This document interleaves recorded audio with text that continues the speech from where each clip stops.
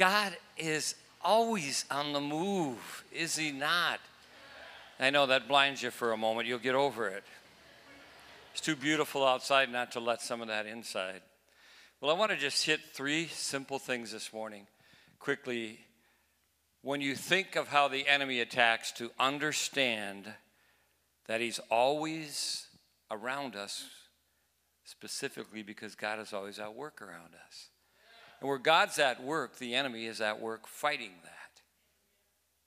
So I want to look this morning at 3 simple ways, 3 things that you must do if you're to have victory over the enemy. And I don't know if we'll have any PowerPoint. I don't think we will today because we're having some technical problems, but who cares?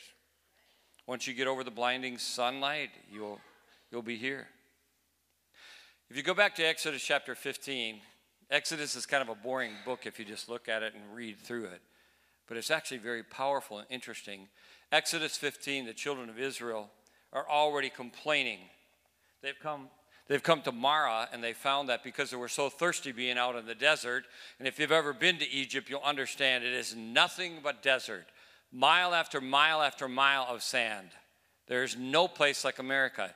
Even if you've been to Jerusalem, you understand that Jerusalem is nothing like America. It's not green and plush. It's desert. And so the children of Israel get out of bondage after all of these years of serving under the Pharaoh, seeing their own children die under the hand of the Pharaoh. Now they're in the desert and they're complaining right away because there's no water.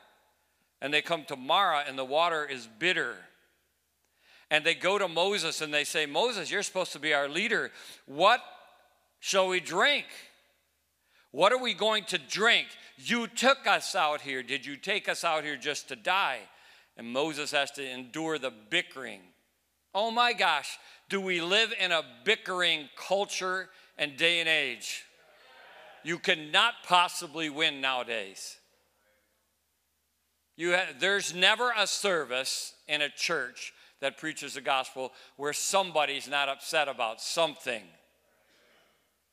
No way, there can't be, because the devil is always at work around us. And so what happens?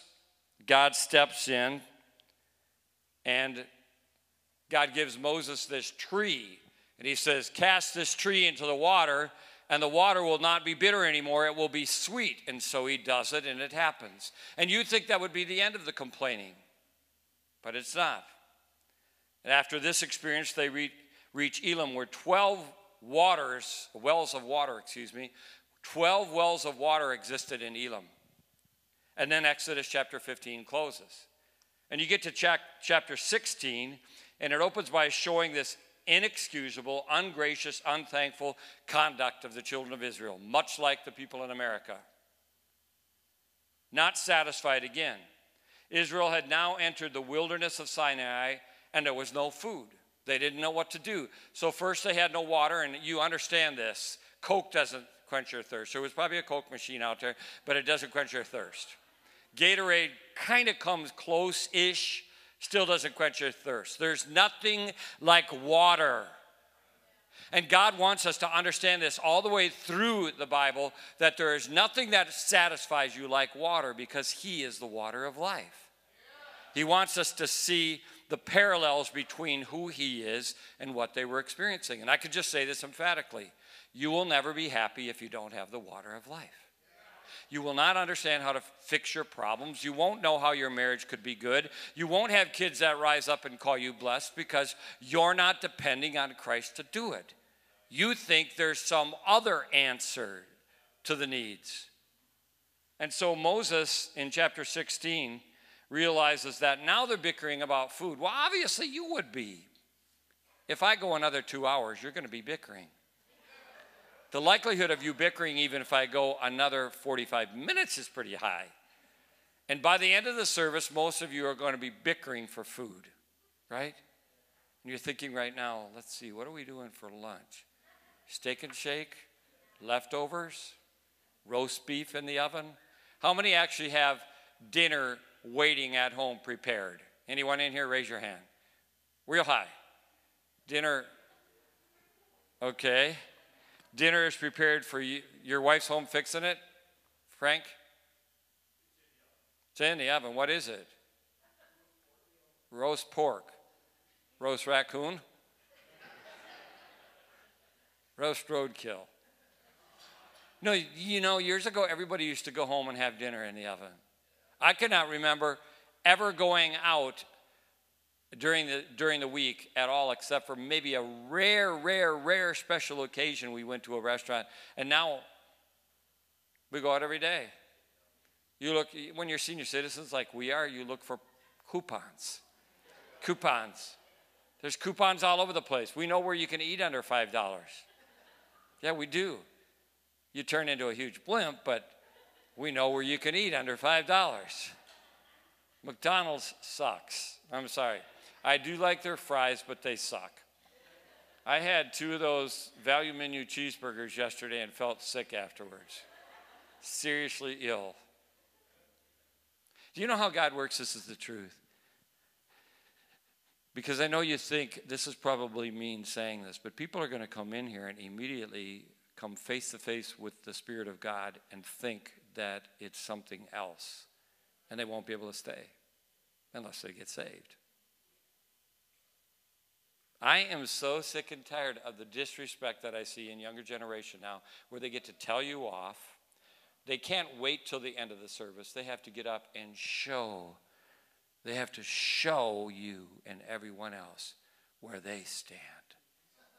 Really, you don't have enough respect to where you could open yourself up to some other differing opinion than yours?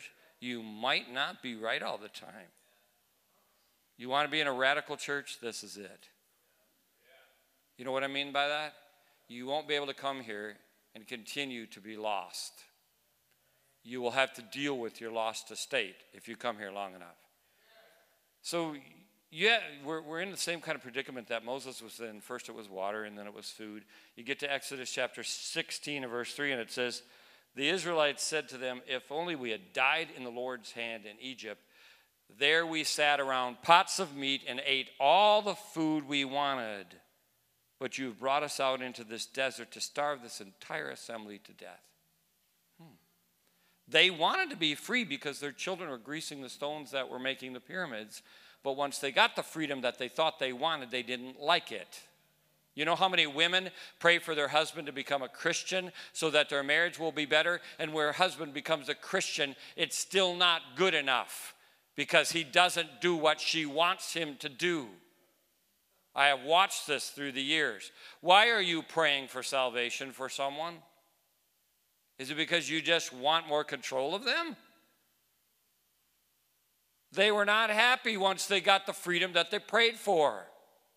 We as Christians prayed that we would get a president in the White House that would actually honor Israel and get back to the foundational principles of which our nation was founded on, and now everybody's bickering.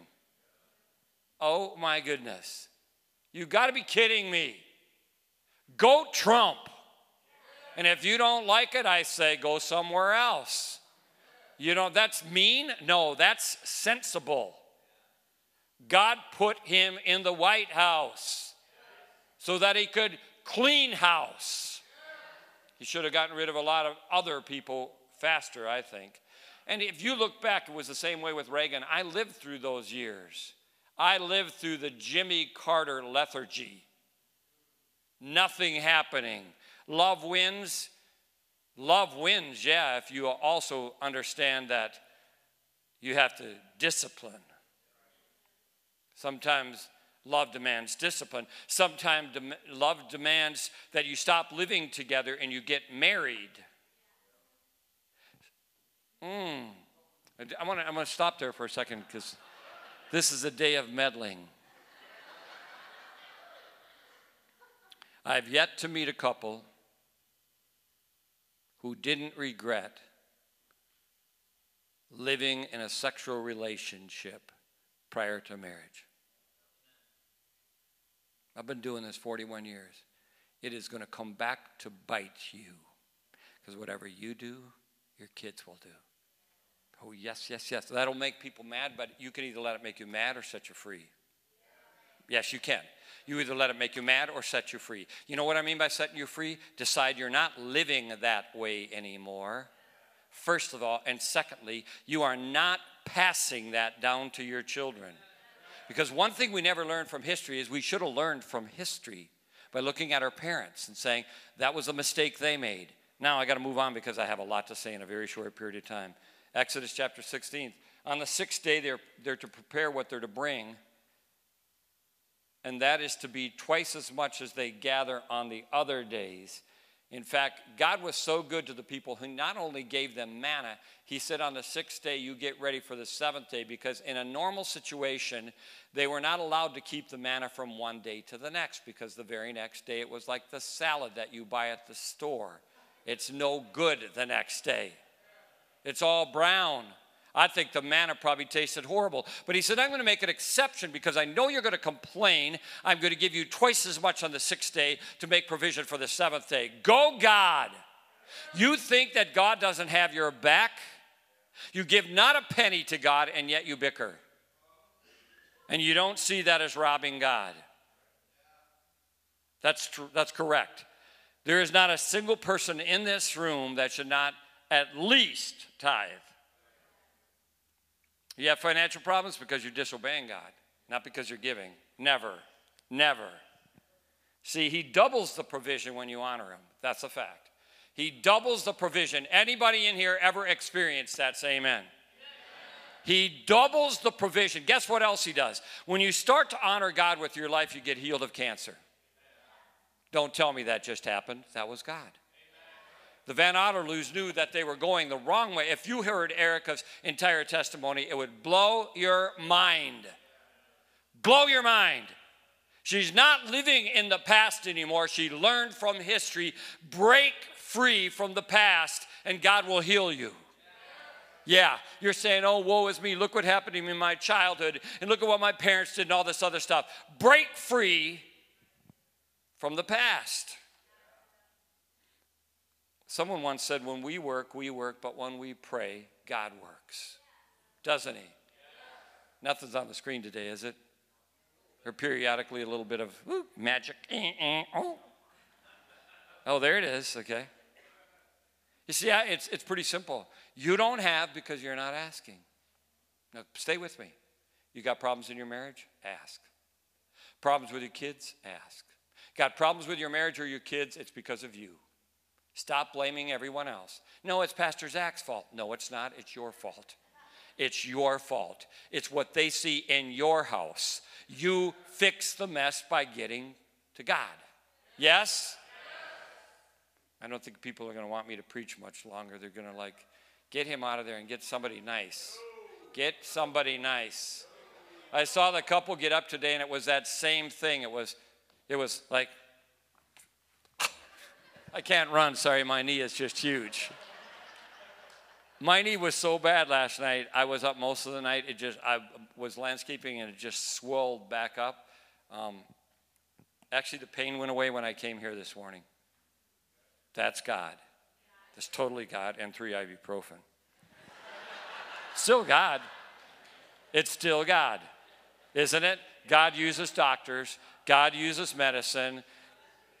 God uses Harvest Health for all you people who are against doctors and medicine, or some that like some doctors and some medicine. And you got to be careful of everything you say, because there's always somebody with a differing opinion. And then I'll get an email. You're trying to criticize doctors, were you? What do you think about chiropractic medicine? And Pastor, you got a problem with organic food? I've had it all through the years. Oh my gosh. Oh God, help us. I know you do. You still do. Steve's been my remedy solver many times. Yes, I love you, both. Batterson says in his books, and he continues to keep the same train of thought, he says, you can be certain that you won't get 100% of that which you don't pray for. You're not going to get it if you never ask. How many people in the room right now can immediately think of something that you have to pray for and you keep praying for? Immediately it pops to your mind. Raise your hand. Almost everyone in here. Everybody should. You don't have because you don't ask.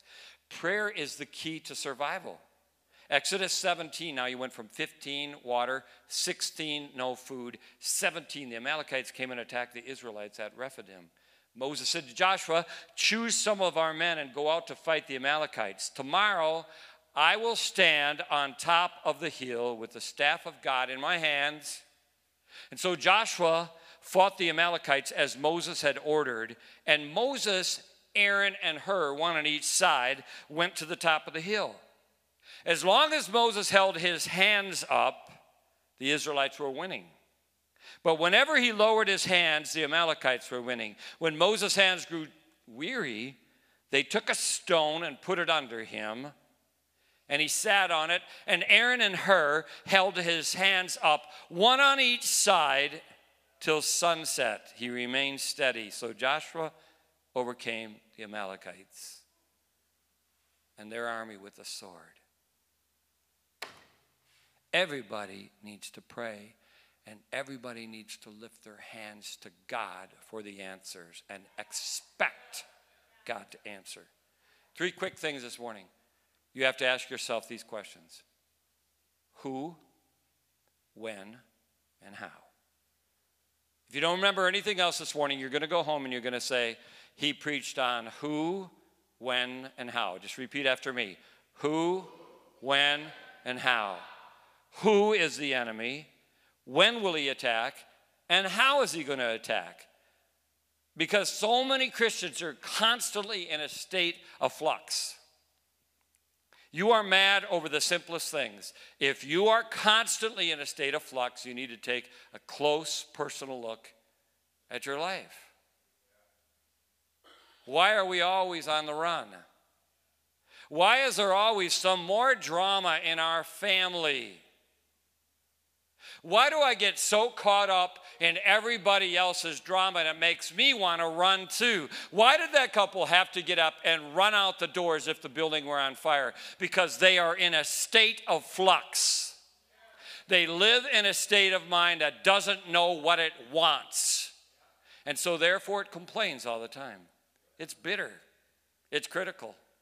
It's analytical. It's caustic. It's deadly. It's like cancer.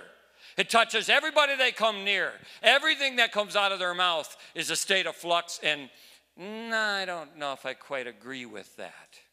See, they have needs but are not willing to go to God and say, God, you need to change me. Because an unmet need is Satan's target. You listening? Because I know what's going to happen. You're going to come to me and say, Pastor, help us with our kid. We got real issues. Unmet needs in you and in your kids. Unmet needs. Needs. I'm not talking about more money. I'm not talking about more freedom. I'm talking about this. They needed discipline, but you didn't give it to them when they should have had it.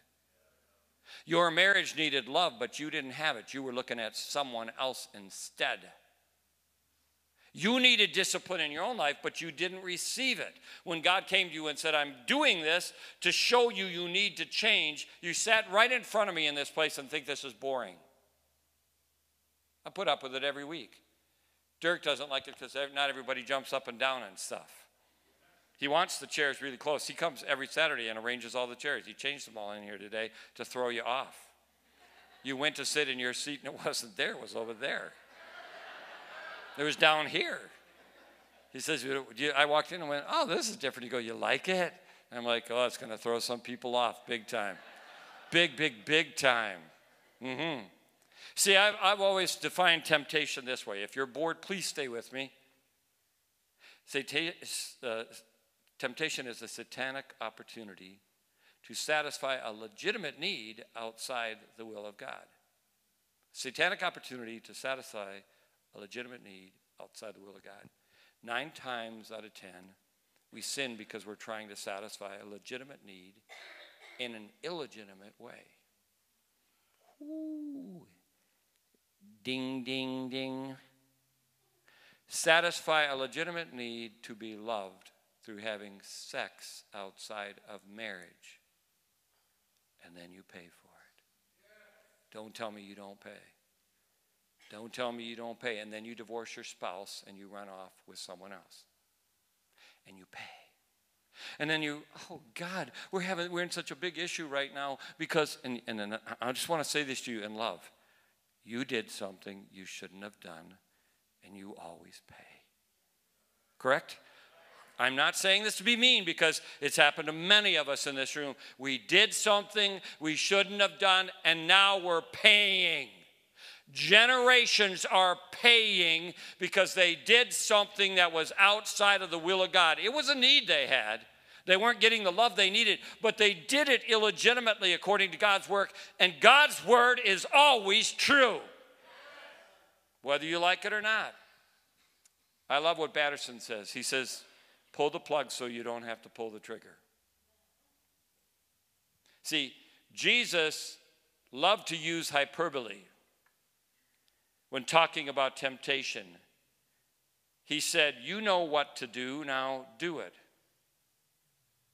He loved to use examples to help us get into the situation and see how it is. Because if you listen to me at all and you're sitting right in front of me,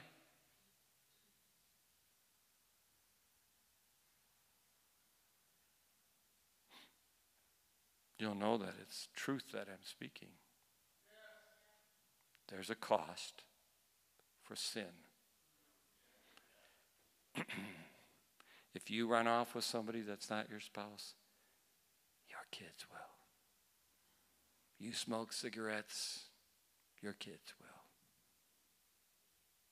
If you smoke cigarettes, your kids might smoke cigarettes, but they'll also smoke weed and smoke and do other drugs. I've watched it for 41 years. It's just a cycle of pattern that repeats itself. And we as a church have to endure it. It weakens the church body. We can't even speak on the things that we should speak on because it's so prevalent in our culture that if you do anything to fight against it, you literally come against the enemy in the most powerful way. You may not be the pastor there. You think you want that so bad. It's like the illustration of the guy who goes to the opera and he's listening to this incredible opera singer. But if you've ever been to New York City and watched the Phantom of the Opera, the seats that are only like $30 or $40 are so far up that they're just specks down there on the stage. And this guy saw this amazing opera singer, and he came back over and over, and he fell in love with her. Chuck Swindoll tells the story. He saw her through his binoculars, and he was absolutely positive that that was the woman that he was supposed to marry. And so he set up a time when he could meet her, and shortly after they were married. And on the night of their honeymoon, their first night together, they went to the hotel, and his heart leapt with joy. Leaped, is that the word? Leaped with joy. And then she popped her eyeball. Their glass eye, she popped it out and put it in a jar. She pulled her false teeth out and put them in a jar with liquid. She grabbed her wig and threw it on the table next to the bed, unstrapped her leg and threw it on the floor, pulled off her glasses, which concealed her hearing aid. And by then he was frantic and said, "Sing, woman, sing!" You are so positive that that's what you need. It looks so amazingly good. This is what I need. If I just have her, I'll be happy. If I just get him, I'll be happy. If I just get this, if this just happens, if we could just find another church, I'd be happy. The people that left aren't happy, period. Listen, let me say this emphatically. When you run, your kids will run. And their kids will. Yes? There's some people who don't even want to look at me because you're like, I'm not looking up there. You run, your kids will run. You disrespect your husband, your kids will disrespect their husband. You don't love God, your kids probably won't love God unless there's some kind of supernatural miracle that takes place and you realize that you did wrong. You actually apologize to kids for your wrong and get over it and move on. You got to know who the enemy is. It's simple. They came to Amalek and fought with Israel in Rephidim. Now, in order to understand that, you have to understand this because you could handle this. Am I boring you yet? Okay. They came to Rephidim. This is very important. They came to Rephidim, and their first problem that they had with God was that they were thirsty. There's nothing worse than being thirsty. It's horrible. So they get to Rephidim, and water is a big issue because it's all desert. There was frequently this bone of contention between different people groups. And when they found out, when the Amalekites found out that there was water at Rephidim, they were furious at the children of Israel who had not fought any wars yet. They did not fight against Pharaoh's army when he came after them. Pharaoh's army drowned in the sea. They had not had a battle yet to this point, and now they see the Amalekites coming because the Amalekites are jealous that the children of Israel found water in the desert and they wanted it. You'd fight over water if you were dying of thirst. Their name actually signifies warlike. The Amalekites were warlike. I got to stop there a second. There are people in here who love to be in conflict. There's always a conflict. There's always a drama surrounding them. Always at war with everyone. They say something and they just say something completely different. You say something to them and they say, well, I'm not really sure about that. You know what I'm talking about? Oh, come on, Jesus, make the people speak. You just meet these people and there's nothing but conflict that surrounds their entire life. Come on, you know it's true. There's always a new drama. And so the Amalekites, their name actually means that they're warlike. Genesis 36:12 says this, who for one morsel of meat sold his birthright, and when he would have inherited the blessing was rejected. The problem with the Amalekites was they were the grandchildren of Esau. So they were named the Amalekites because they were at war all the time with everybody. Always at war. Warlike people. Because remember what happened to Esau? Yeah, let me think a second. Esau, yeah. Jacob stole his what? Birthright. The birthright, the first. I should be first. I'm the first child. They treat my brother like he's better than me and he's just the middle child. But you remember something. Please stay with me. You remember something very specifically about Esau. What did he do that he should not have done? Raise your hand. Jeremy, I'll just pick on you. You know the answer to everything. He was so hungry. Come on now. He was so hungry that he actually sold his birthright for a bowl of porridge. He sold his blessing for something he needed right then and there. Food. You overeat, your kids will overeat. You have weight issues in your home, your kids will have weight issues. Every bit of what we see in the scripture signifies you will produce what you are. But you can change. Listen to me. You can change. Who's sitting in the room that has children that you want to change for the sake of your children? Raise your hand. I want to change. Okay. My eyes see, these eyes here, they're made to see the whole room. I see these haphazard hands go up I'll admit it, I need to change. And then there's others who sit there and say, I ain't going to raise my hand. I ain't going to raise my hand because he's going to make me stick with that. I ain't going to raise my hand. You know what? I sinned and it's over. I sinned and I can't get over it. I'm sinned and I'm upset about it. My parents were jerks. My father did this to me. My mother did this. You realize what you are passing to your children. Your unwillingness to acknowledge that you have issues is an issue. Week after week, you sit there and say, nothing I can do about it. I'm trying my best. No, you can do this. Now look, just take the McKenzies. Never sit in the front. I kind of think I know what's going on with the McKenzies today because Jake was up here. Was that emotional for you? Candy? Did you shed a tear at all? No? You had your camera out? I'm standing right there and I'm thinking, they're thinking, our son is graduating from high school.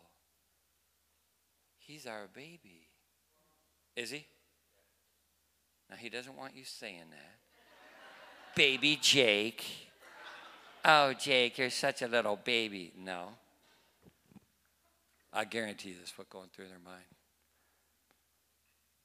We have 2 sons. We're so blessed. Oh, it's crazy. We love our son. He's up there playing the drums today. He actually turned out.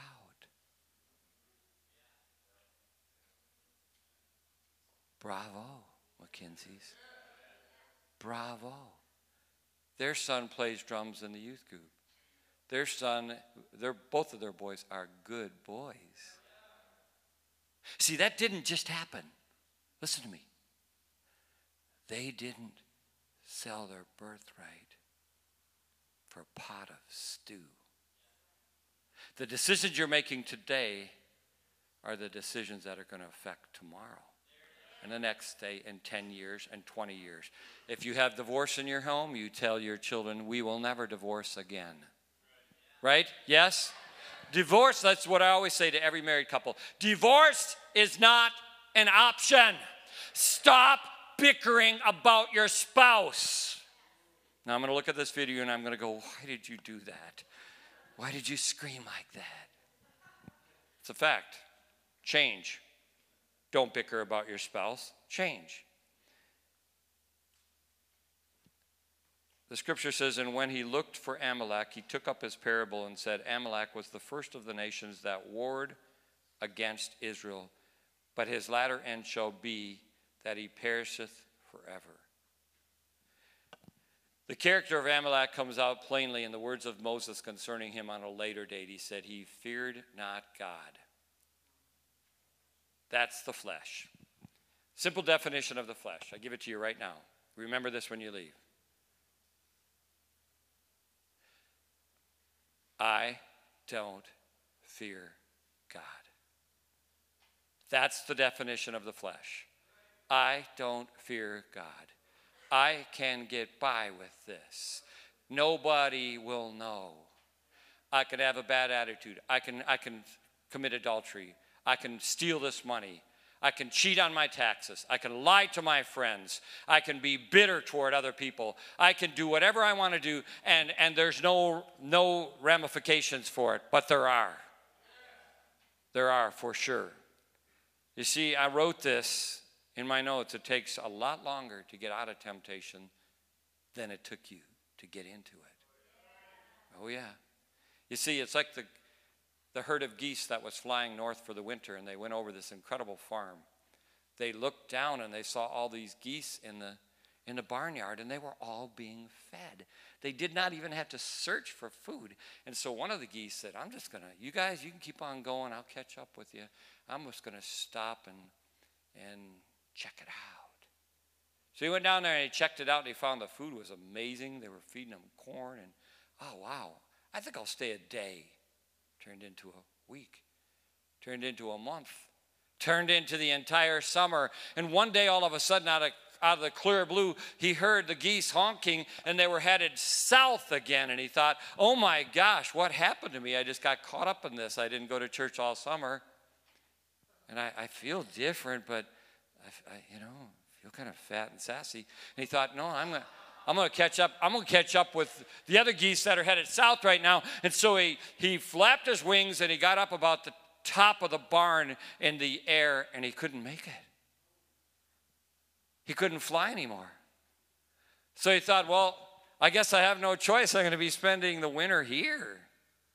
He spent the winter there, and all of a sudden it was like time just flew by so quickly, and the geese were headed north again, and he thought, maybe I should join him. I'm going to try to join him. He couldn't even get as high as the top of the barn.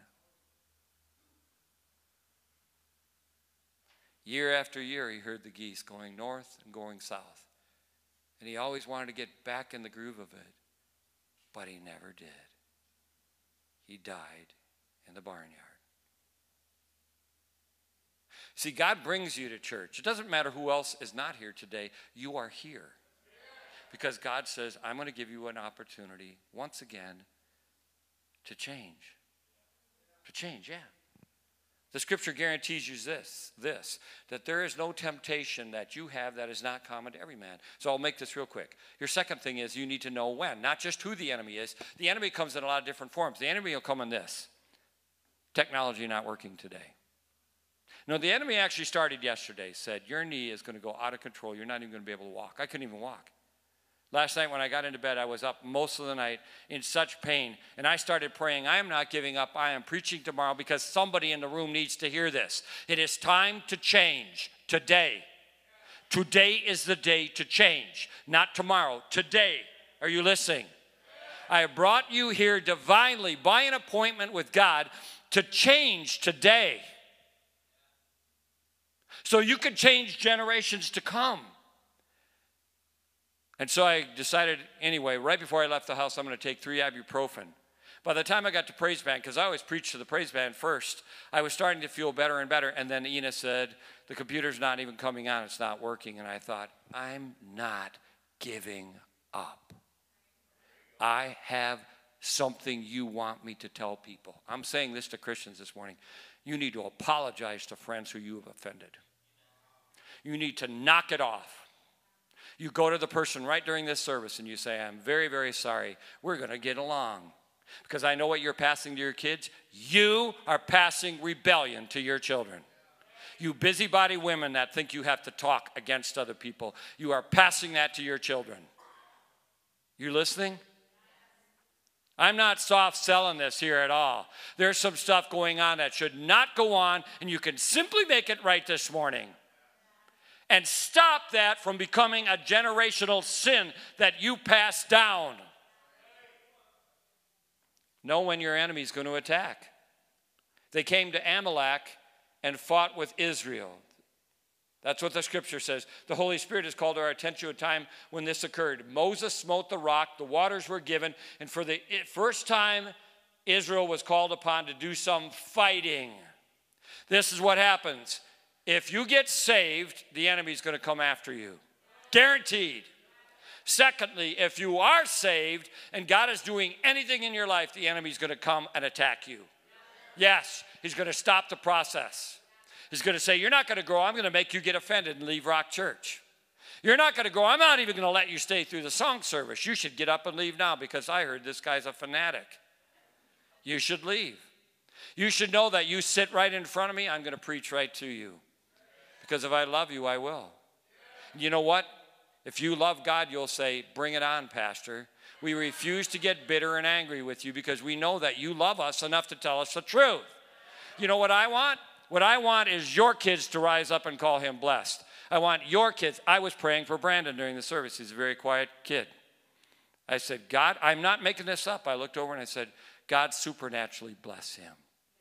My kid is in the back seat of my car on the way here, and we're praying the whole way, and I'm looking back in the rearview mirror and thinking, God, you make Josiah into a man of God. It's the only way he'll ever be happy. Yes. Yes. Is that not true? Say yes.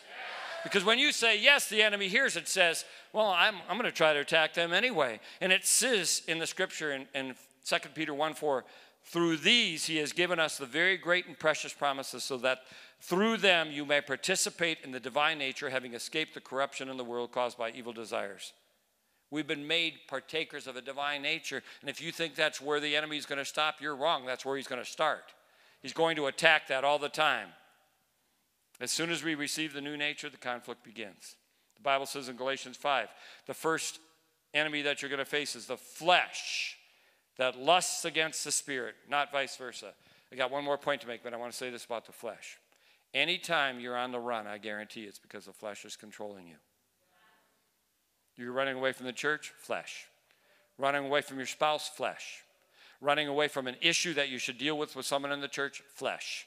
You need to put the flesh down right now, right this second in the room and say, I am going to put that flesh down. I'm going to go apologize to some people. Then the Spirit of God is going to take over. Yeah. That's what's going to happen. And I'll guarantee you all the church chairs are going to fill up because there's harmony in the house of God, not discord. That discord that you get in the house of God comes right back to your house and ruins your children. And by the way, don't you dare blame anyone else for your children turning out the way they turned out. It's you. I am so sick of people acting like somehow somebody else did this to make them turn into this. No, you did. Oh, come on. Once you, oh my goodness, God, fire is going to come down from heaven. You want to blame everybody else and then run away. All you're doing is proving that you were wrong. I'm not stupid. I have 41 years of watching it. The sooner you confess your sin and go to the other people that you have gossiped about, by the way, then things will be right. And you'll still curse me out eventually because you're holding grudges. It's because of the nature of the way you are. You don't want to hear the truth. Talk about somebody else's sin, not mine. Huh? Huh? Talk about somebody else's sin, Pastor, not mine. Hopefully today I've hit everybody. That was my goal. One last thing. How do you deal with them? This is how you deal with the enemy today. This is what you do. Moses said to Joshua, choose some men, go out and fight the Amalekites. You guys that are spiritual enough to believe God's on your side, you get out there and fight the Amalekites who are jealous that we have water and manna from heaven. And then so Joshua fought the Amalekites. And Moses said, tomorrow I'm going to go up there on the mountain, and the whole time you're fighting, I'm going to pray like a madman. I'm going to be praying. And so that's what he did. He got up there on top of the mountain, and as long as he was praying and he had his hands uplifted to God, God's Spirit was flowing down through him to the battlefield. Things change when you pray. They sure do. The key to victory was his uplifted hands. I got to put my mic down a second. Do you ever just get in your car and go, God, I'm so filled up, I feel like dancing, but I'm sitting in my car. Something is going on, I want to sing, but I'm sitting in my car. People are going to think I'm crazy, but I'll lift my hands. You take the wheel, Jesus. Take the wheel. Take the wheel, Jesus. Not kidding. I've done this before. Jesus, take the wheel. You let go. Let it go. Let that bitterness go. Let that hurt from the past go. Let those mistakes go. Put a stake in the ground, and you look back in your life and you see thousands of stakes which were actually crosses. They look like Arlington Cemetery because you've had so many times to come back to God. Oh, come on. Come on. Let it go. Lift your hands to God and say, fill me up, God. Fill me up, Lord. I need you, God. I want you to change me. Change me, God, and it'll flow down to my children and my grandchildren and their children and their grandchildren. Right? It's never too late. Never too late. No, it's not. Don't let the enemy tell you it's ever too late. That is a big, fat lie. Psalm 28 says, hear my cry for mercy as I call to you for help, and as I lift my hands toward your most holy place. Whew, there is something powerful about lifting your hands. Not because there's some singers up in the front of the church, but because you don't know where to go but to God. He's touching your fingertips, flowing down through your arms, believing that your children that need to be saved will come to Christ. How many people in here have children you want that need to be saved? Raise your hand. Get up a second. Just stand to your feet. Lift your arms up to God. God, we pray right now in the name and the authority of Jesus that you'll flow it down through our fingers to our families. From our fingers down to our family. We believe in the name of Jesus that as long as we hold our arms up toward you, things will change, God, won't they? You don't give up, please. Don't give up. You can have a seat. Don't give up for your kids. Sometimes you don't even know what to do in your marriage and your family, and you just have to say, God, it's not about going to counseling, it's about you supernaturally taking over. 2 Timothy says, therefore I want the men everywhere to pray, lifting up holy hands. I got to stop. I just want to share one last illustration that I think is powerful. On June 18th, 1815, in a small obscure village near Brussels, Belgium, two powerful men clashed as their countries went to war against each other. One was on the side of the great emperor of France, Napoleon Bonaparte, who had 74,000 troops. He actually was exiled to an island. He escaped there, went back to France, and said, I want to fight a war. We are going to come against the Duke of Wellington, the British commander, who had assumed about 67,000 men. So you had 74,000 versus 67,000 men. And what was going to happen? Just 3 months before that, Napoleon was actually in exile, political exile off the coast of Italy on an island. He was in a struggle for power for France. He needed everyone he could get to fight this battle. Napoleon's defeat was certainly shocking because he had so many more men than the Duke of Wellington had. It was his Waterloo. It was an appointment that was set up divinely. Back home in England, the British people remained suspenseful as to who was going to win the war. They didn't have the communication methods that we have now. You can Facebook something or tweet it right now, and somebody on the other side of the world will be commenting on it. They had no way to do this. Actually, as they came to battle with each other, the Duke of Wellington and his army, which had much fewer soldiers, won the war. But getting the communication back to the people back home who were wondering what had happened, this is how it worked. They set up a group of people that were close enough that they could actually hear, and they would shout the message back from this person to this person to this person to this person all the way back home. The message was sent back, but a fog set in so that they couldn't see correctly. They had a sign language that they used to spell out the words to tell whether it was defeat or victory. And one of the messengers was on the top of the tower of Winchester Cathedral in London. It was late in the day, and the first word relayed was Wellington.